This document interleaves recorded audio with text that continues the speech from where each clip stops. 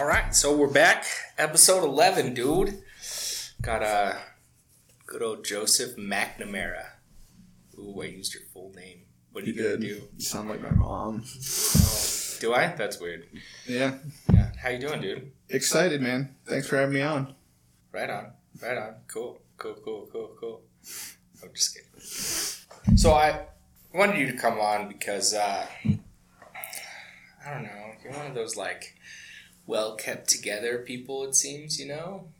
You seem like you'd be a good person to talk to. I feel like he's a good person to talk to because you feel like he's well put together. So there's some sort of illusion there. Yeah, definitely. Yeah, I know you're not. I'm just barely hanging on. Yeah, no, we all are. Don't worry. You just graduated and you're going to get your master's, right? Yes, I will be getting my master's in the fall. Master's in? Social work. Social work. How long does that take? I'm not I mean, you can do it in 2 years, but like, I don't know, I'm working full time and stuff. It'll probably take me longer than that. Okay. Is that with 4 years already, right? I mean, not really. It was much more than 4 years. Oh, okay. My drug addiction kind of took off my first go around in college, so I did 4 years but didn't graduate. And then when I got sober this go around, I went back to school with like a year and a half of sobriety or something like that. And it took me 2 years, and I just graduated in April. So 6 years cumulatively. Nice. So you had credits carry over, obviously, then. Right? Yeah. I didn't fail everything. How long was the gap between like when you left college and then when you came back? So I dropped out when I was like 21 or 22. My senior year, and then I went back when I was 31. So pretty much 10 years. Yeah, a solid decade. Oh fuck, that's gonna have to stop. Sorry about that. Not very professional, but I guess you want to talk about professional? Where the fuck we're at? We need not ever be organized. Yeah. That's my fucking motto for life. Was there a big difference, you know what I mean? Not just in your mindset, but in like the culture of like college in between that 10 years, or was it just kind of more of the same? I mean, I don't know how much a part of the culture I was either go around. I went to a private school, Southern Methodist University, my first go around, which like, it was close to home, which was why I did it. Right. Like I could live at home and still hang out with like my same scumbag friends. So, like, I never really, like, felt a part of, like, the most interaction that I had was, like, I sold drugs to, like, a lot of frat boys and stuff, you know? And then this go around, like, I knew I didn't want to have anything to do with the culture. Right. Like, the most I dipped my toes in was, I played hockey my second year. Like, I played on their Division II team or whatever. Yeah. So, like, I kind of had to socialize to some extent to be, like, a part of the team. And it was mostly just like, you know, cleaning up puke and driving kids to the hospital. Designated driver, you know? Wow. So it wasn't like that cool. Yeah. I mean, like, I guess it was like good service and stuff, but like mostly just like an inconvenience. Fuck yeah, I got you, bro. I'm on my way. Yeah, I had to pick up a kid from the hospital who, like, after the cops were trying to arrest him because he was like, he's probably like 19 years old or 18 years old. I had to take him and I had to talk to the cops, try and get him out of getting arrested. Should have just arrested his ass. Yeah, actually it did. But like he was like being like combative with the nurses. Like he was definitely like alcohol poisoned out the game. Nice. But like as far as like the partying and stuff goes, like I think it's universal. It didn't seem all that much different for me. You know, just like different environments, but like everybody seems like they're doing the same stuff, you know? Yeah. So there wasn't much of a difference. I guess like for me personally, no, just because like I was tried to kind of do my own thing. Yeah. And like this go around, like I was pretty serious about getting it done and getting it done as quickly as I could. And I learned pretty early on that like taking online classes was like much easier to work around my work schedule and like just easier in general to get like good grades. Yeah. So I did that more often than not. So were you able to leverage that degree for some more pay or what, dude? I did actually just get a raise at my job. Nice. I did actually just get a raise Hell at my yeah. job. Hell yeah. Still probably getting paid less than what I should, but I got a raise, so. We all are. Yeah. We all are. Yeah. Welcome to capitalism. Yeah. I had a good question and then I forgot it. Oh, you said that it's easier to take online classes for you, right? Yeah. Why do you think that is? Because a lot of people, especially with COVID, you have people who are getting like straight A's, and then when they switch to online courses, then they're not getting good grades. Is that just like a lack of motivation to get stuff done because it's on your own time, or? I mean, I can't speak for everybody, but Right. like it was much easier for me because it's very straightforward. Yeah. You know, like even writing assignments where you're writing papers is like very straightforward, and time manage and get everything in on time. But like if you get everything in on time in college these days, like you can't fail. Like it doesn't matter what you turn in. Like as long as you turn in something, like it's almost impossible to Right. fail. Well, don't say And- that. any- People try really hard. Yeah, I guess that's true. School was always easy for me. It was like making myself do school that was always like The hard part. Yeah, that was the rub for me. I can relate to that. For Yeah. Sure. Do you have any like aspirations for after you get your master's? Or what's the end game? What's the plan? I would like to be a therapist. Is to get licensed as like a clinical therapist. So I think that's my end game. I mean, obviously, like it's funny because like school was like the thing that like drove me into my addiction. I feel like I couldn't figure out what I wanted to do. I had no aim, no motivation. I hopped from like 10 different majors. Yeah. And then like finally was just like, fuck it. And like, you know, burnt it all to the ground really quickly.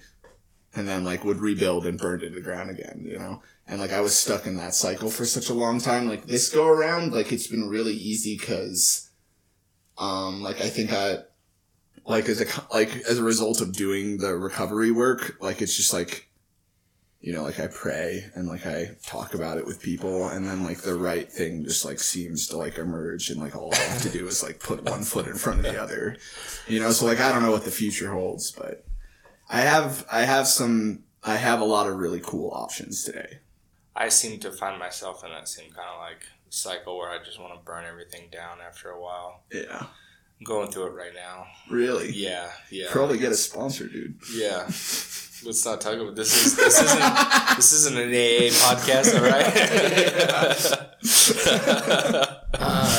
Do you think that how do you balance like recovery work? Because a lot of people have trouble with that, right? Is like I've seen it multiple times at people who work where you work and people who work at other places. Yeah. It's like it can be like soul sucking for a lot of different people. But you seem to handle it. This part. You want work in recovery? No, just time management. Okay.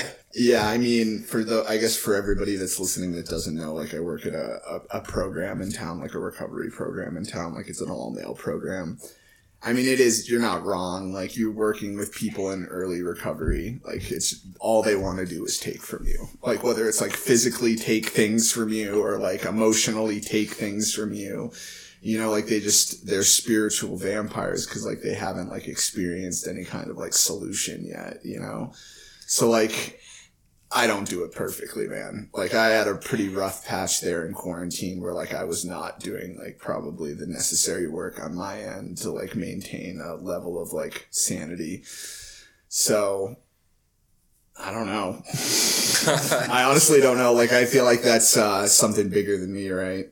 Like I've always worked with others. I think that helped too. Like I always had sponsees. Like even when I didn't really have a sponsor and I wasn't really going to meetings, like I always worked with my sponsees. And like I think those like little tiny patches of service like were able to kind of like bridge me through some times where like I probably things could have easily gone like bad for me. Right.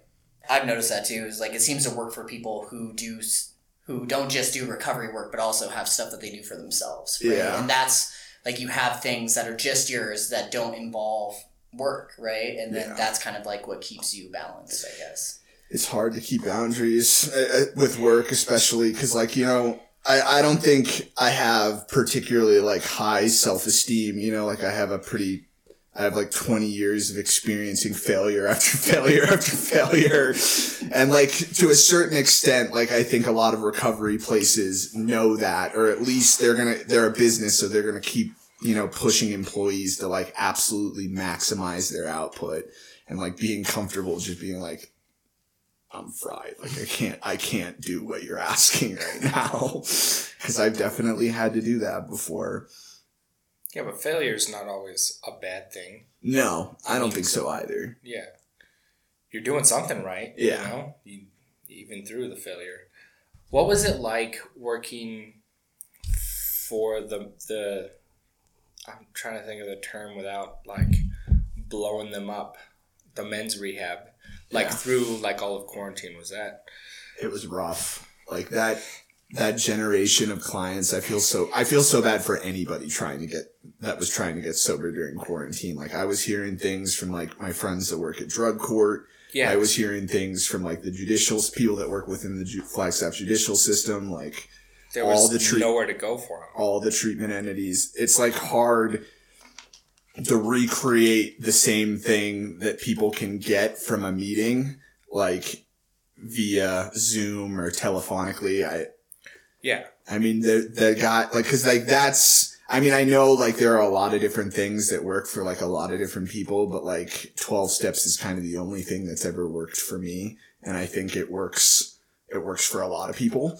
Yeah. And like, there wasn't access to it.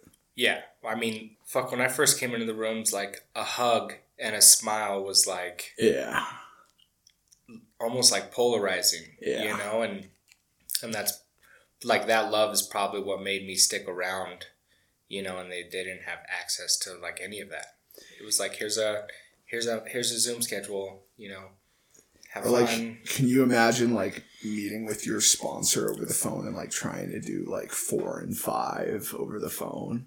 Like what that experience would be like. Like, I chalk it up to that because like, yeah, I think too much downtime because like no one's working, and that included a lot of the people that I worked with in the treatment center. Like none of them were working. A lot of fucking time to kill. Like no access to like fellowship or service or like meetings, like any of that stuff. So like it was a tough year to work in because I think it was tremendously hard for everybody. Yeah. We made it through though. Yeah, made it through, dude. Things are starting to open back up again. Is COVID a real thing anymore? I don't know. It's done, dude. It's over. We're all here. Done. Who's wearing a mask anyways? I definitely noticed that in my own recovery. Is that like, it's funny how much I took meetings for granted. Yeah. You know what I mean? Like right up to leading to COVID, it was like going to meetings was a chore. You know what I mean? And I didn't really want to go, but I still went, and like I never really like I felt like I wasn't getting anything out of them. And as soon as my choice was like taken away, you know what I mean? Like I felt it. I was like hosting Zoom meetings where only like 2 people would show up.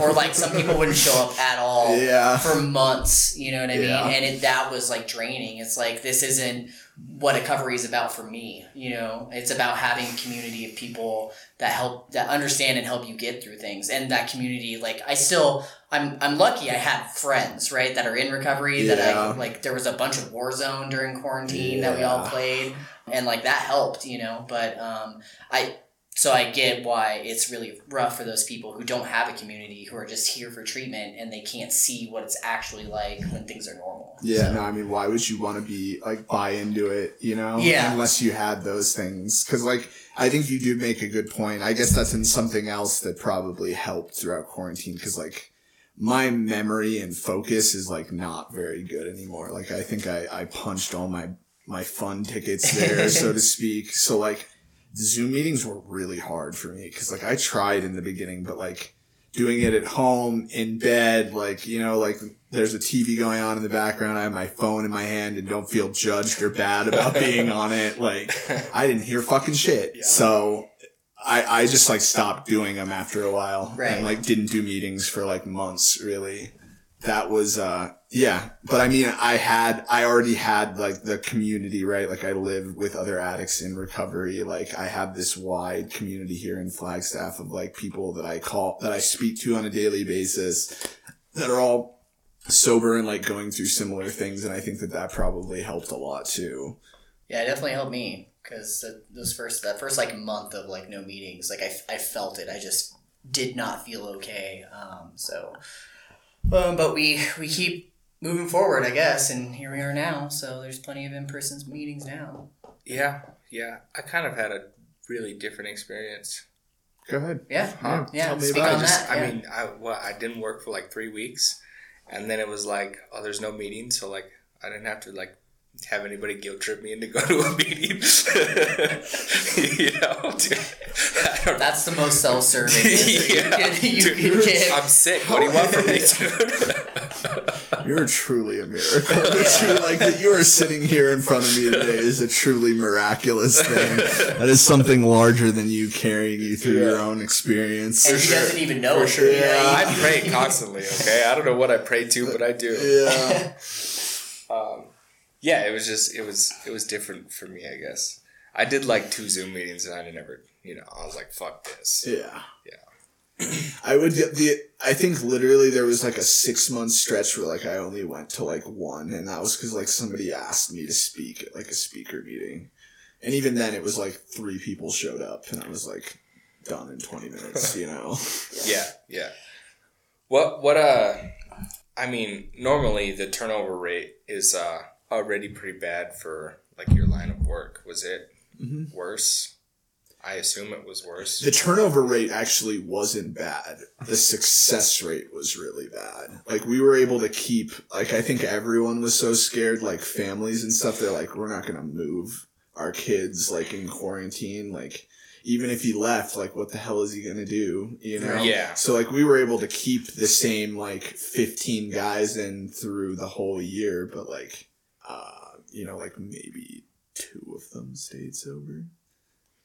Right. Which I guess like isn't terrible by like the national average, because the national average is terrible. Yeah, it's like less than 3%. Is it now? Yeah. See, I always thought it was like 5 to 7%. No. Yeah. It's way less than that. And like I always question like how accurate those statistics are, because there's no like How do you measure?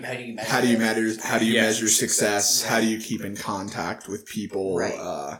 What is the measure of success? Is it the first 2 years? Is it the first 4 years? Right. Like, Yeah. You know? So I'm not speaking for me, but what I've seen is like this, like it doesn't, not everybody has to follow like a 12-step program to like change and better their lives. Sure. I mean, I know some guys that like stopped doing heroin and like, they still drink and stuff, but like their lives are like exponentially better than they were. And It's I'm amazing sure how good your life can be when you just stop doing heroin. Yeah, it's crazy. Like the gift of this program is only like, it's not, I don't want to be exclusive, but it's really only for the people that do it, I mean, I'm in the same boat. I know I've seen other things work for other people, but like how happy are those people? Like that stuff used to really mess with me when I have like the 1 or 2 friends from my life that like used like I did, and were at one point like able to stop doing the stuff that we were doing and like still like drink and like holding down jobs and like. And we probably only see the good part of it too. Yeah. You know what I'm saying? We don't know how they are internally or what's going on. But I'm in the same boat though. Like I'm kind of jaded because I only have my own experience of like what's worked for me. Wow. Real professional, Joe. I'm just a guest, man. I just came here to talk shit. Yeah, I mean, my brother, both of them are pretty much normies, you know what I mean? I think my youngest brother has done like speed like once, you know what I mean? And then he's put it down. He doesn't even drink. He just smokes weed. And like my other brother, he'll have like a couple shots and be good for a night, you know what I mean? And like I can't enjoy that stuff like they can, No. But I don't really want to anymore either is the thing. Yeah. One of my other friends who just got out of prison, he like has managed, and he did the exact same shit we all did, and he can drink and like smoke weed.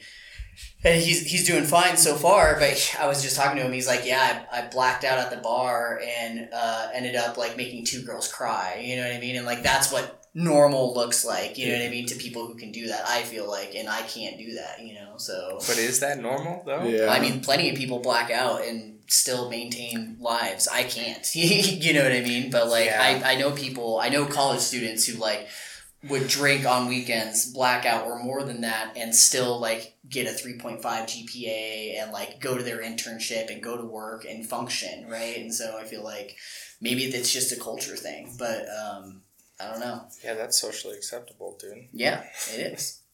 I mean, I play, so like I said, I played hockey not last year, the year before. We didn't have a season last year. And like some of those guys, you know, may or may not be, you know, have a seat in our rooms one day. But like for now, you know, like I think it is culturally acceptable, and they are at least like holding it together. They're not getting kicked out of school.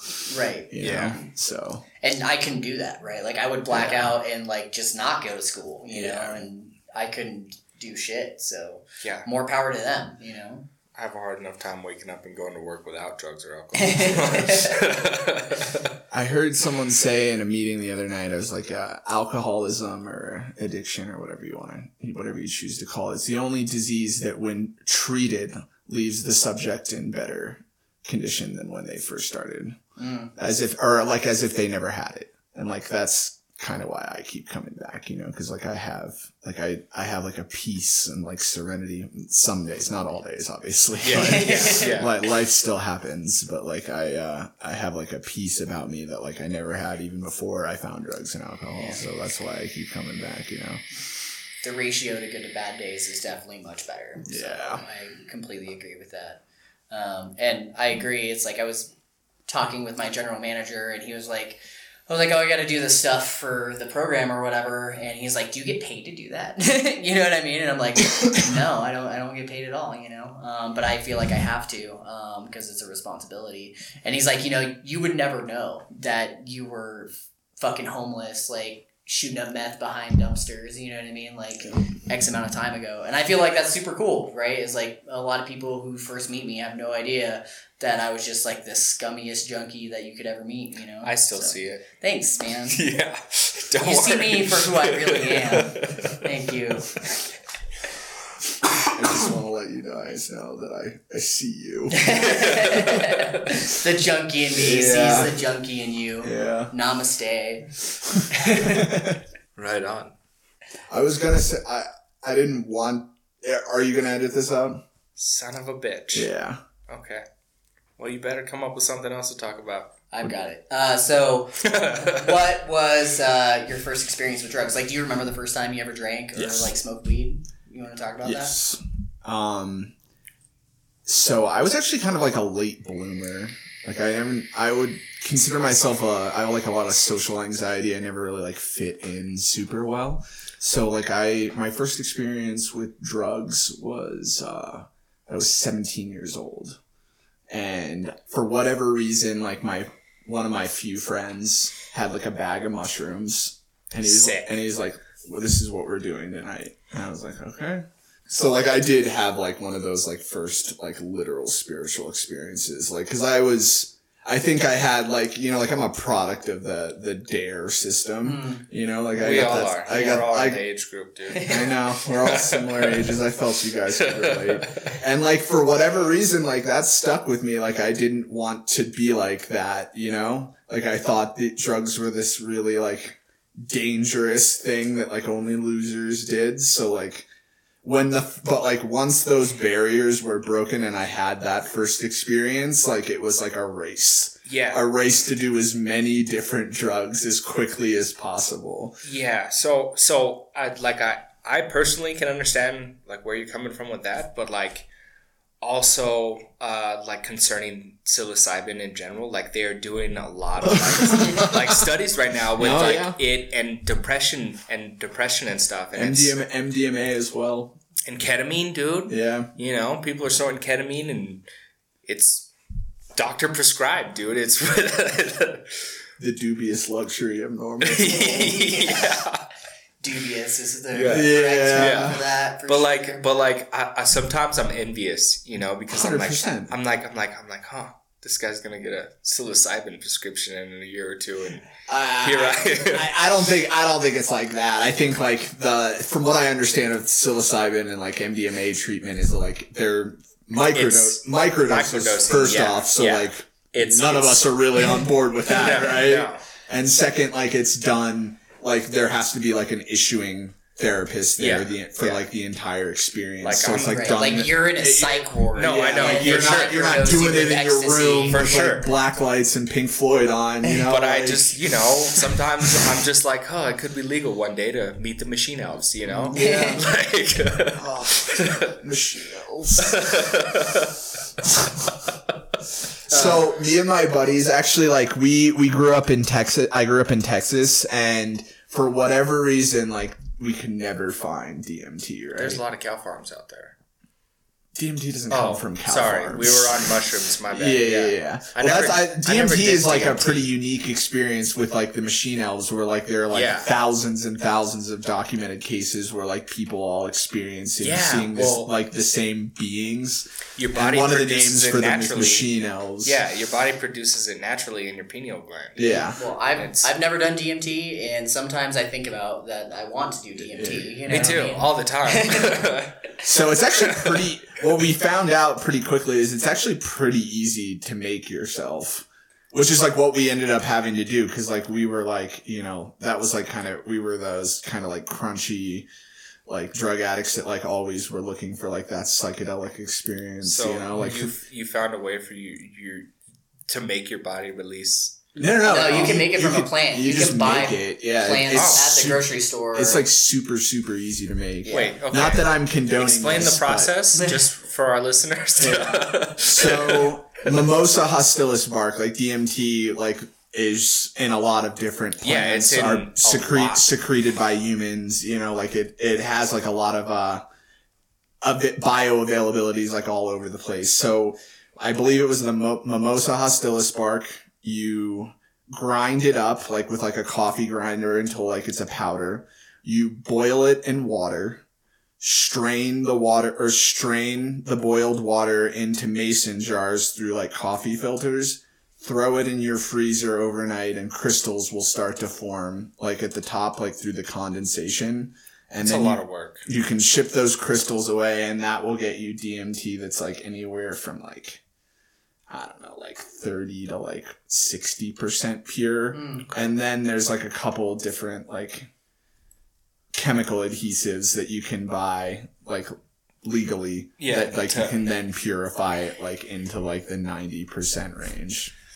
So we used to do that. So how was your DMT trip? Oh, I love DMT. Did you meet the machine elves? I never had a machine elves experience where like I remember speaking to like other beings, but like yeah, well, I also like never. I've done everything, right, and like never had like a full on hallucination before until I did DMT, and then it's like you close your eyes and it's like you're on a different planet. It's like colors and like like synchronous moving shapes, like that sort of thing, and I've had one full on hallucination. And I think the other one was more like mental. Yeah. It was definitely caused from lack of sleep. Yeah. It was like 12 days in, and we're camping up in the woods, and this fucking like figure emerged out of the fire. I had a like later in my story, like I had an experience with MDMA that was pretty similar. Where like I was like driving home, and it was like I was like probably 3 or 4 days like no sleep. And like the road became like very, very vibrantly animated. Keep driving. Like Oh no. Just stay between those fucking lines, Joe. It was like a Mickey Mouse cartoon. Like the signs were like bobbing up and down and had like arms and legs and were dancing and stuff. Yeah. That's insane. Do you ever wonder if like that's where like the inspiration for some of that shit comes from? Yeah. I think about it all the time. All the time. I've only had one like hallucination, and it was a paranoid delusion. So I thought a helicopter was chasing after me. Those are no fun. Yeah, no, those aren't as much terrible. fun. I've only microdosed acid once, but every trip that I've had on shrooms was amazing. So Yeah. I've never had a bad trip on shrooms. I'm also in that camp of I've never had a bad trip before. But I also like I never really dipped. So like I've done the amphetamines and stuff, like all sorts of different amphetamines that like cause those sort of like paranoid delusions. But like I never really liked it enough. You know, like if given the choice, like I'd rather spend my money on like coke or heroin. Yeah. I mean, the paranoid delusions were just like a side effect of me slamming like a syrup shot of meth into my veins and like coming in my pants. You know what I'm saying? Like that. Like, and then staying up was also a side effect of that. And then 5 days in, I'm running from imaginary police and thinking a helicopter is chasing after me. You know what I mean? I just always like downers more, man. Like by the time I tried meth, like I was already an IV user, so like of course I was shooting it up, and I wouldn't get the euphoria that you're talking about, like the coming in your pants euphoria, but like I would not be able to sleep for 3 to 4 days at a time. Didn't matter how many downers I put in my system to combat it, I could never sleep. So like after a couple experiences like that, you're like, all right, I'll just stick to the coke and the dope. I think it's funny how like even though we're all junkies, like we still have like different like tastes. Like I did not like shooting up heroin or opiates by itself. Like I would either smoke it or do a speedball. Like that was like the only way. Because whenever I shot heroin, I always just puked and like got really sick. Really? And I thought it was like too intense for me. Yeah, you gotta push through that. You gotta build the I didn't know I was high unless I puked. Yeah, you gotta build the tolerance like first. You gotta push through that. But I also like speedballs a lot too. Yeah. So I never really did like a real speedball. It wasn't ever with cocaine. Yeah. Yeah. That's a like a euphoria right there. Yeah, I'm sure. Like where you like that you see it, you do it or whatever, and then it's like within 15 seconds, like the urge to vomit is so like overwhelming that like you often don't make it to the toilet. I used to actually only do it outside so that like if I had to, like I could just throw right up. Sick. I used to like I had a window on the bottom on like the first floor, and like I would just open the window and like sit there on the windowsill and do it. So like if I had to, I could just like That's hilarious. Awesome. I hope your mom doesn't listen to this. I hope so. Although I'm pretty sure she's probably has her suspicions. She's just like out there watering the plants. She's just like, there's just like a stain on the side of the building. My poor parents, dude. Same. So now that we're done glorifying drugs. Yeah, I know, right? So if you want to talk about this, you can. I do know that you have some experience with like very close friends of yours dying in your arms. Do you want to talk about that? Yeah, I mean, I mean, what's the so I have 2 experiences actually where very close friends of mine like died while I was present, or like very closely, like in very close proximity to me being present. And, you know, like I've made amends to their families, and that was a difficult experience. One was positive, one was negative. They just didn't want anything to do with me, like rightfully so afterwards. But I mean, the amends that I make to both of those friends is that like I get to share that experience with other addicts and alcoholics so that like their story can have some sort of like meaning to other people. Yeah. The bad one was really bad. I had a friend, we were using together. For whatever reason, I think I was allowed back in my parents' place at that time. I don't think I was living there, but like my parents were out of town, so of course I was there, you know? And we were getting loaded. We were doing a lot of coke actually, and for whatever reason at the end of the night, like he was big and he did a lot of oxy, but like never had done heroin before. And I actually believe that I was on the Vivitrol shot at the time, so I couldn't physically get high. Or it was very difficult to physically get You really high. had to push the boundary Just there. gotta Yeah. overload it. I don't know, like, I don't even know if you can overload it. Like, I think you can in, like, the very beginning or the very end, like, if you're on the tail end of, like, that 28-day window or whatever, but, like, not exactly a very economical solution either, you know? Yeah, it's super expensive, and any junkie is gonna try to get high. Like, Yeah. you tell me I can't get high, I'm gonna be like, well, I'm gonna try anyways, you know what I mean? And he, for whatever reason, he was like, the guy that I was getting the coke from is also my old heroin dealer. So he was like, get this too. And I was like, okay. And then I go and get it and come back to my parents' house, and like, he has everything like already set up. He's got the needle, he's got the syringe, you know. So and he's like, I've never done this before. I want you to do this for me. I was like, because like he knew my story, obviously. Right. Like I was on a Vivitrol shot at the time, you know. You don't get onto a Vivitrol shot for no reason. So I did it. You know, like I wasn't really thinking clearly. I wasn't in a good place, obviously. Like I'd been doing coke all night, and I did it. And he's like a bigger dude, so like I guess it wasn't like the normal experience when someone overdoses, where it's like, you know, immediately, like eyes roll back in their head, they can't maintain consciousness. It wasn't like that. Like we got out, we walked out of the bathroom. I went to a room to go hang out with like my sister, or like I think my girlfriend at the time was over there. And after about 15 or 20 minutes, I realized that, like, he didn't follow me in. Like, I hadn't seen him since. So, like, I go around the house looking for him. I can't find him. I go outside eventually and find him, like, passed out on, like, right by his car. And, like, he had, like, a big gash on his head. So it was, like, pretty clear that, like, he fell and hit his head on the way down. And for whatever reason, because, like, I've had those experiences where, like, you, like, have to breathe for people. Like, at least they turn blue and they turn purple, but if, like, you can keep oxygen flowing through them, like, eventually they regain consciousness. For whatever reason, this felt different. So, like, I called my brother, actually, because my brother was there. He was just, like, upstairs in his room with his friend, and I was like, call the paramedics right now.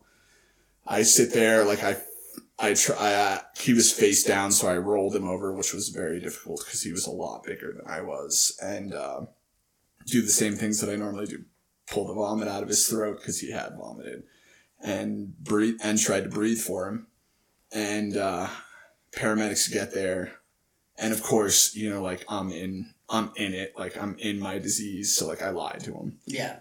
You know, like I lied to him, told him what I thought he had done, but like beyond that, lied to him. Cops eventually came, paramedics drive off, cops are grilling us, you know, lied to the cops. And then like after like 30 minutes of them doing like their cop thing where they separate us and they're going back and forth to get information from different people to see if the story matches up. And like I'm asking the whole time, like, how is he? Have you heard anything? How is he? They eventually, after like 45 minutes or an hour, I don't know exactly how long it'd been, but it was a while. They let me know that he passed away in the ambulance. He like coded by the time he was like in the hospital. So that one was, you know, like I don't want to say like I have a lot of guilt and shame because like obviously, I mean like I've done a lot of work around it, you know, like, but I'm at much peace with the experiences I think I can be. Like it probably, that's like one of those experiences that'll like stay with me for the rest of my life. Yeah. What did that amends look like?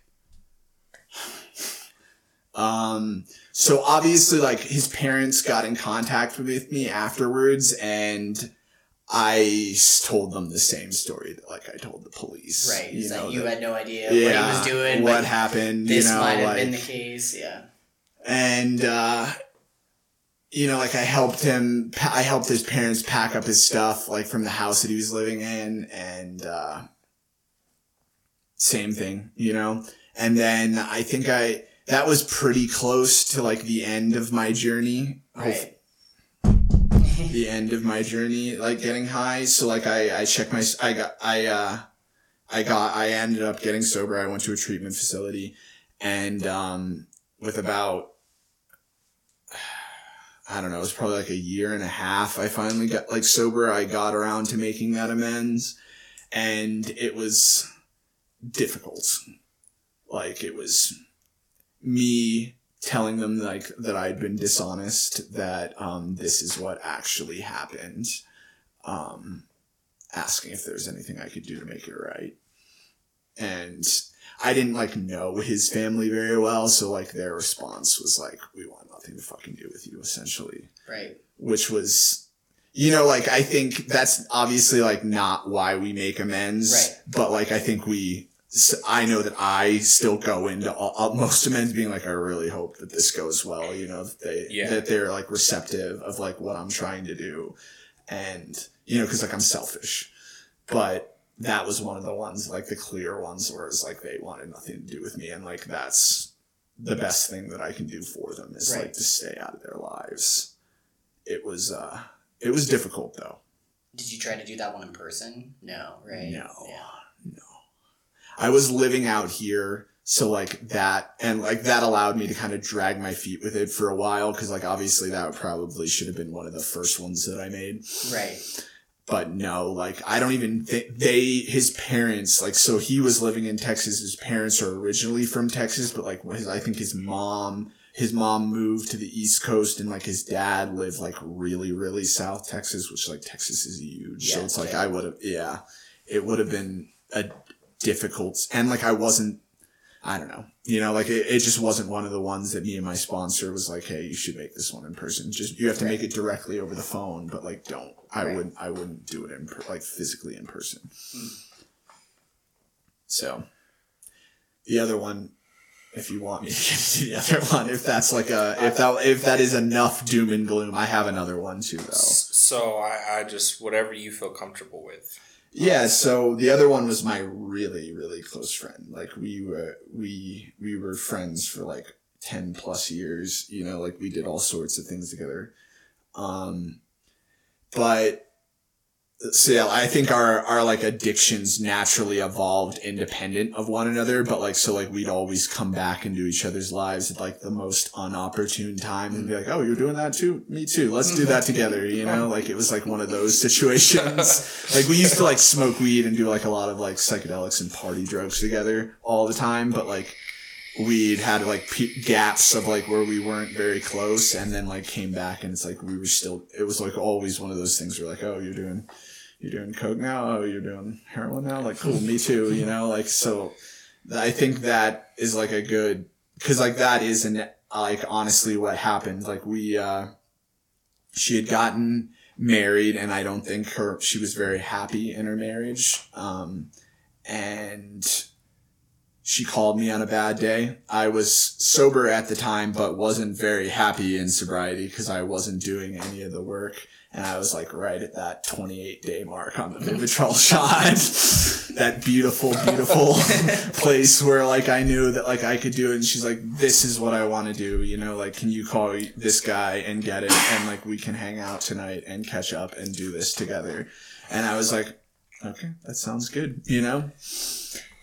So I go over, we do it, and honestly, that was another strange experience, because this one I wasn't physically present for. Like, I obviously bought the dope and brought it to her, but, like, we talked and we caught up, and, like, we made plans to, like, hang out the next day, and, like, I leave thinking everything's fine, go to work the next day thinking everything's fine, and then I get a call from my mom like when I'm on my way home from work at like 4:00, and she was so close that like she was very close with my family as well. My mom was like just sobbing, like screaming at me, like, what did you do? You know? And I'm like, I had no idea what she was talking about. And then she's like, so-and-so died. And I was like, in shock, I guess, you know, like from what I've been able to piece together since then, I think she had like all sorts of prescriptions at the time, because like doctor shopping was like also our shared experience, like where we would get amphetamines and benzos and opiates and like either do them or sell them to support our addictions. And I knew that she did that too because we went to some of the same doctors. And I think she probably mixed it with a benzo later that night.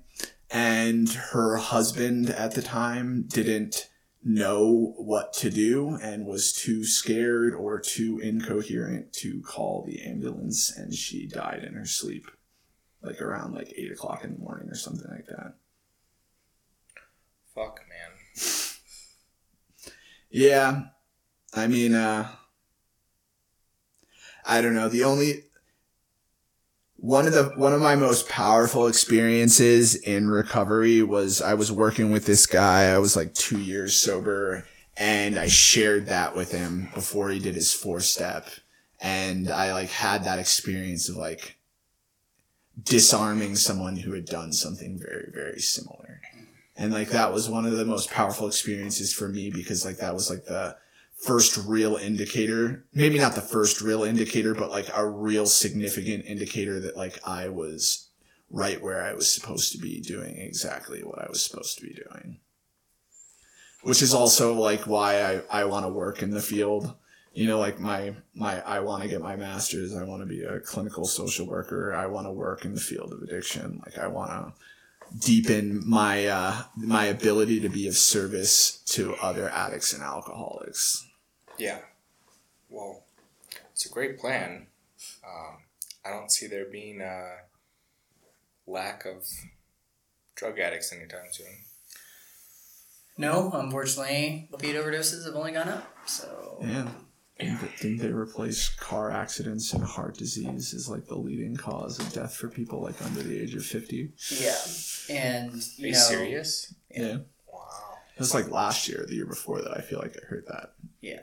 It's quarantine didn't help anybody, you know what I mean? No. You get on unemployment and it's really easy to feed your drug habit, you know, because then you don't even have to go to work. So. I know.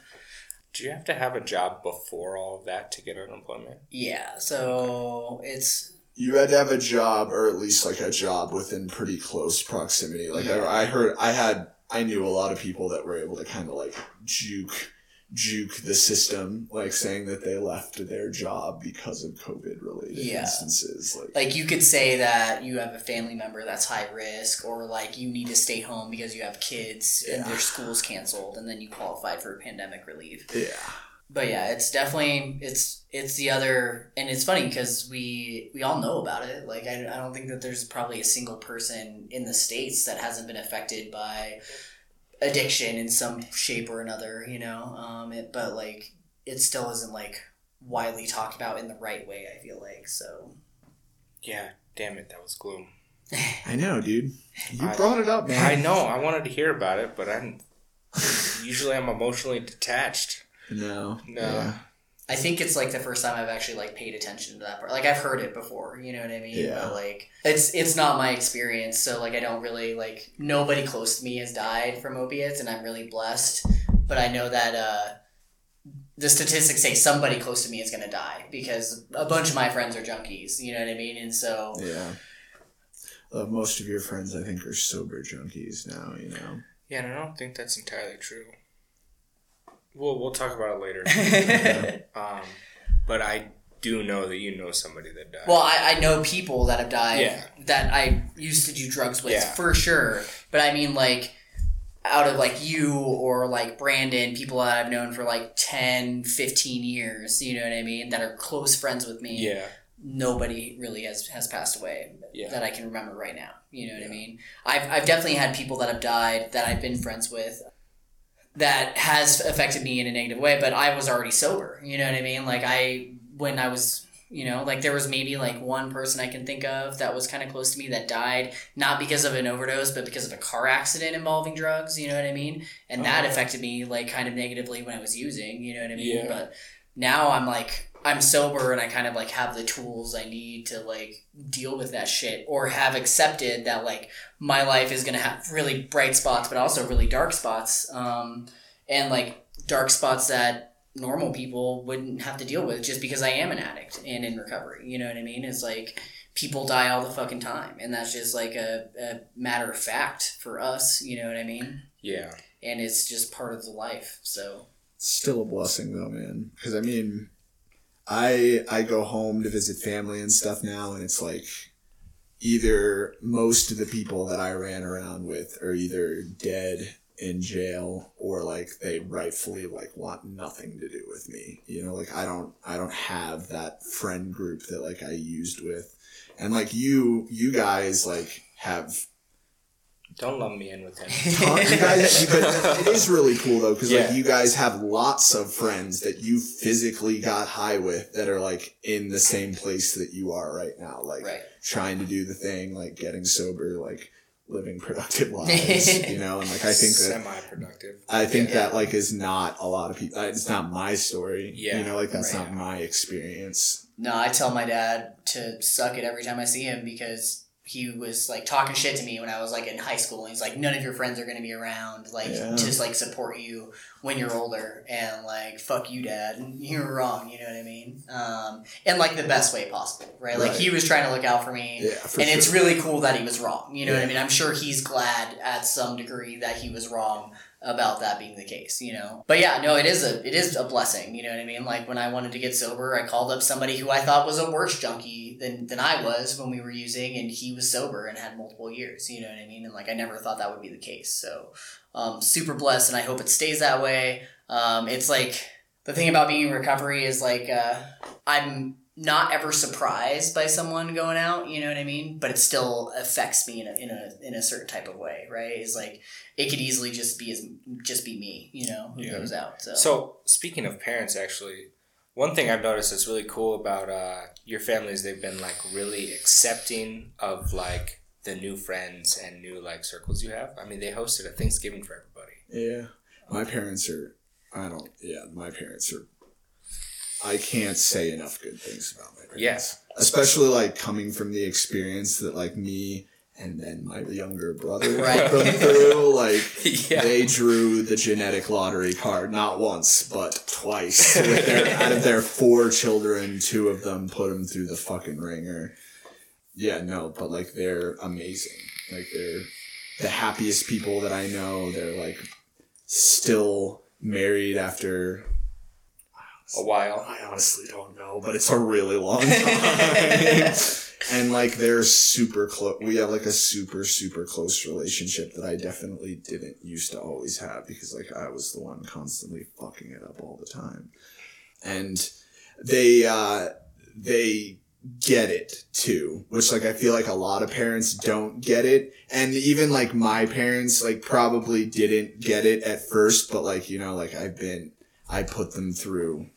Honestly, I've lost count of like the amount of times I've been arrested or the amount of treatment centers that I've been to, but it's over 10.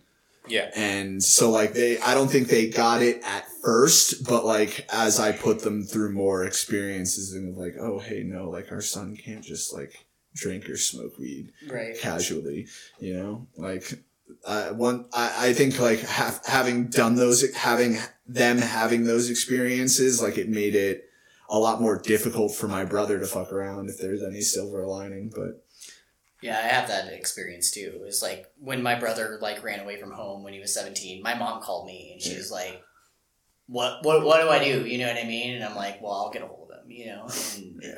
And, my parents were the same way too. Like I was able to put the drinking and like I can drink and smoke weed card for them for a while. Yeah, you know so was I. And then eventually when I was like serious about being sober, I told them, I was like, no, I just can't do anything forever. And like, that's fine. It's a strange experience, right? Like just like consistently lowering the bar so low that I like, whatever, like I think he's holding down a job. He's not doing heroin anymore. I see the track marks on his arm. Right. So like, whatever, if he wants to drink and smoke, like that's great. He's alive. You know, like that was the measure of success, was like, is he alive? Right. Is he alive? Is he in contact with me on a regular basis? He's breathing today. But yeah, no, I mean, so, I don't know. I think by the time I was 26 and like, you know, I wasn't living at home, like I wasn't allowed over there anymore. But like when my brother's addiction like really started to blossom, Like, they were like, no more, 30 days, no more fucking bullshit. Like, if you're going away and you're going away for a long time, like, so that, like, you actually might have a shot of, like, getting this, you know? So I guess if they're, sucked for Chris, but if there's any, like, silver lining there is that, like, good to my experience of putting my parents through bad. It was that, like, they learned a lot of lessons really quickly. Yeah. Well, and he's sober, and which is another thing that's not very common. Yeah. That's a person you used with that's sober. Yeah. Our stories actually, like, they didn't overlap a lot, but, like, there were some pretty dark periods in my story where, like, there towards the tail end where we were getting high together, which, like, obviously is really shitty. Yeah. Like, my brother's 6 years younger than I am. There's no reason for us to ever hang out in the same friend circles, Yeah. But, like, we did cross paths a lot because of the way that we both like to use. But yeah, I mean, Chris actually got sober before I did. Like, he came out to Arizona first. I came out around a year after him, and Chris had a slip, but, like, I was able to, like, be there and support him through that slip, which was, like, also really powerful for me, because, like, I was able to, like, tell my parents, like, you don't have to worry. Like, me and the people that are close to him, like, got this. Like, we'll get him back into the right place. Yeah, I remember. Or help him get there. That happened, and that's crazy that Chris was here first, because for some reason that's not how it feels in my memory. But yeah. I don't know if it's just because we're closer. Yeah, we're closer and have, like, similar interests and grew up in the same decade, kind of. So. Yeah, but look at him now, dude. Yeah. He'll have 3 years in September. It's been that long already? I know. What the fuck? I know. But, like, I think I followed him out here, so, like, he still had that experience of, like, trailblazing through, like, the program that we both ended up into, the program that I work for right now, or that we both work for right now, which it is a good program. Like, I get fucking in my head, and, like, I get fucking angry and resentful because, like, they're also my employer now, and they, like, expect a lot of me, which is, like, a good thing, right? But, like, it is really a good program because, like, it helped me get to, like, where I am today. It helped him get to where he is today. Yeah. Helps a lot of guys. I like to talk a lot of shit, even though I shouldn't, about, that program and, like, the management aspect of it, just because I have a lot of friends who've, like, worked for them, been through there, and so I hear their shared experiences, and so I kind of, like, imitate their opinions, and, like, but that being said, I have seen it have a lot of success with a lot of people, you know what I mean? Maybe not as much as anybody would like, but no program is going to have 100% success rate, but... Yeah, but I mean, they're like, I've worked there for a long time now, and, like, I'm a big part of it, and I mean, their success is tremendously higher than the national average. Yeah. Like, close in the 30% on an average year, which is, like, when the national average is, like, 1 or 2%, like, yeah, they're still doing all right. They're still doing a good job at what they do. So something's working, No, yeah. I see it work, right? And so whatever, it may be a human program and it may have its flaws, but, like, it still helps produce miracles. You know what I mean? Yeah. So, because there's a lot of you guys that were in around the same time that I moved to Flag, and you guys are still around. You know what I mean? So that speaks for itself. So. Yep. And addiction's such a funny thing, right? Like, because there is no universal right way to do it. No. Like, what works, the same thing that works for one person might not work for the person sitting next to him in the room, So it's, like, a really funny and difficult thing to, like, like, try and help people overcome. Right. And that's why, like, the treatment industry is super saturated with, like, all sorts of different programs trying different things. There's, like, outdoor, there's cognitive behavioral, there's recovery communities, there's 12-step base. Like, there's literally, like, hundreds and hundreds of different things that, like, they try and throw at the wall, hoping that some of it's going to stick for these people. It rarely does. Worked for us, dude. We're here. We are.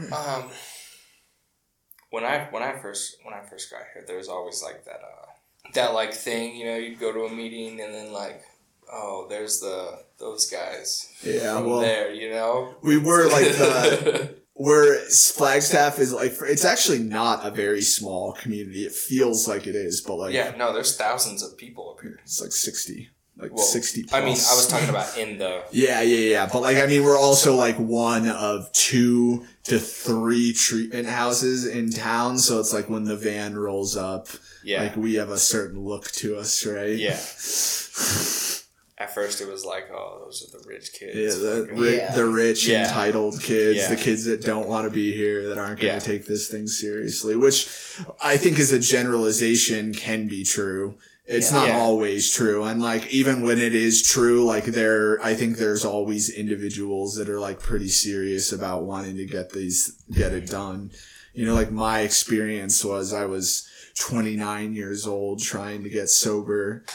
And like the story that got me here this time, and it's not like a unique story, like it's something that I personally had experienced several times. Like I woke up in the hospital. I had to spend 2 weeks in the hospital because I was in such bad shape physically that like my organs were shutting down one by one and going septic. And after 2 weeks there, I had to spend another 3 weeks in a detox to physically get tapered off benzos because I had thrown that into the mix at that point. And then I did a year of treatment after that, but like I had that experience of like, from my own perspective, like I was going to try this thing one more time. I didn't actually think it was going to work. And if it didn't work, then like I would go off and kill myself. So I mean, like I was ready. Glad it worked. Me too. Me too.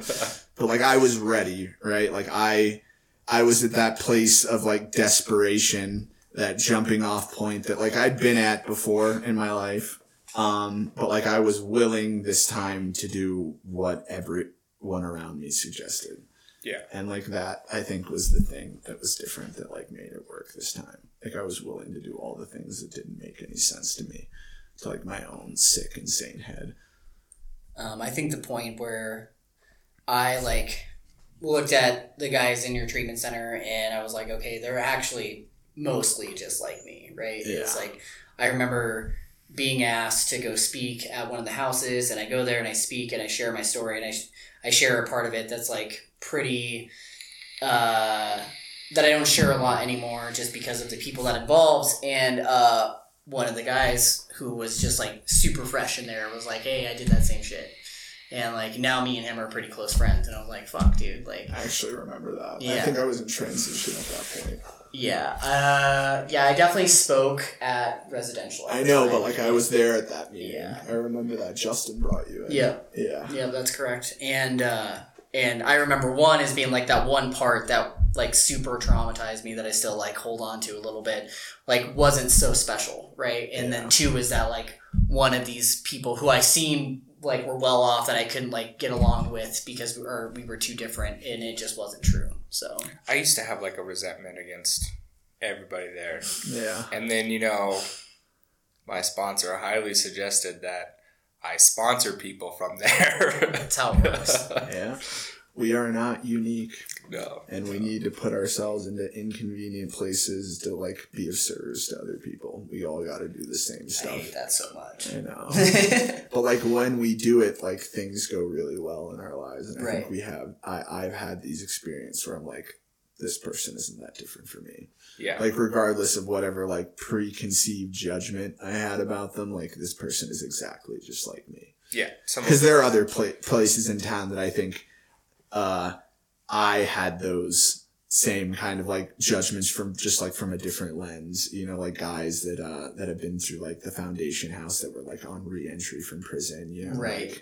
Like I think on the other end of the spectrum is like that. And like, I think those same sort of like, like judgments are like pretty common for like that group of guys too, that like come through there too. But like some of them, I have very, very close friends that are still in my life today that have like tremendously helped me in my own recovery because like I was able to put those judgments aside, like at least temporarily, like through that act of service or through them like being of service to me, and Right.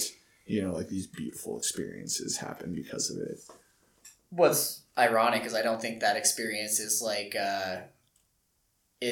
isolated to people in recovery. You know what I mean? Yeah, It's like that's we true. all have like preconceived notions of like who people are just by like where they look or where they come from, what school they went to, all this stuff. But like really when we like those are just made up, you know what I mean? Like people are just people and they have everyday experiences that we all probably share. So You judge people?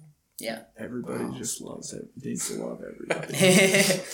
ELE. Yeah, it'll never happen. As much as I'm sorry, it'll never happen. Yeah. I don't mean to be a pessimist, but For sure, but it's a good mantra to live by. it is. Right. I It try. is. I don't always get there, but I try to live by it in my own life today, and I'm as judgmental and as stubborn as they come. So Yeah. Look, when everything's an inconvenience, you're inconvenienced all the time. That's where I'm at right now. So it doesn't matter. I just do it. I'm like, still think you should do more. Yeah. probably. You should still probably be doing more. Yeah. Got The a most lot we going can do on. for him right now is pray for him. So. Yeah, I do. Why do you guys say that, dude? I do. I have a beautiful life and I'm grateful. You do, man. Yeah. I could do more. You're right. I'm doing this. That's It's not true. completely selfish. Just the title is selfish. That's it. Yeah, the Richard Campbell Show. It's not show. Okay. Whatever. Podcast. Trying to get him to change it. Yeah. It's still the Richard Campbell Of podcast. course. Listen, I'm The open, Richie Show. All about Richie. I'm open to acceptable compromises in the title. Okay. Yeah, just not one. John hasn't come up with one yet. Yeah, I'm not going to come up with that. No, it's whatever suggestion I have. He still thinks that his This is name better. is better than whatever Solo I by have. I itself said is better. selfish, dude. What do you want from me? Yeah, I don't have anything else. Do you? No, but like, I mean, so if the Richard Campbell podcast kind of, it's a selfish name for sure. 100%. But like, Here comes the justification. Yeah. Here comes. Here comes the butt. I mean, if somebody listens to it and decides to go to a meeting or, takes some action to get some form of help, like, Yeah, I It's mean, true. for me, it's just I think having conversations is how we change minds. You know what I mean? So yeah. I just came to show. I just showed up for two of my homies. But I mean that you're right. Like I don't share this experience because I share this experience, my own experience, freely with anyone, in hopes that like maybe that experience will be the thing that like brings them to recovery. yeah.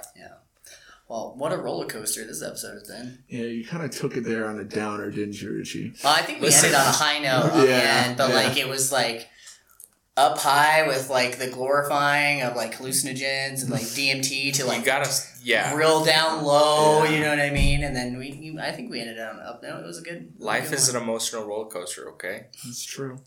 Yeah. Well, thanks for having me on, guys. Yeah, no problem. Will you do me a favor now? Depends. It was gonna be a joke, dude. Okay, go ahead. I ruined it. Go ahead. Do you think your work will pay me for advertisements? Oh shit! No. No, Yeah. definitely not. No, I It was don't. a joke. I really don't want to do advertisements, but Yeah. I had it all planned in my head. It was going to be a funny line. I mean, that is where the money is. You gotta. Have sponsors, you know. Well, speaking of advertisements, click on the donate button at the bottom of the link. All proceeds go to helping the podcast, so thank you. Yeah, that's all I got. You guys got anything else? No. Joe, thank you for doing this. I'm eternally grateful. That was fun. Thanks for having me on. Yeah, I mean, even just in life, not for just doing the podcast. I love you, dude. Love you too. Man. All right. I love you too, John, but You guys are alright. yeah, you're more like the stepbrother that I kind of like. No, I'm just kidding. Ouch. All right, and we're out.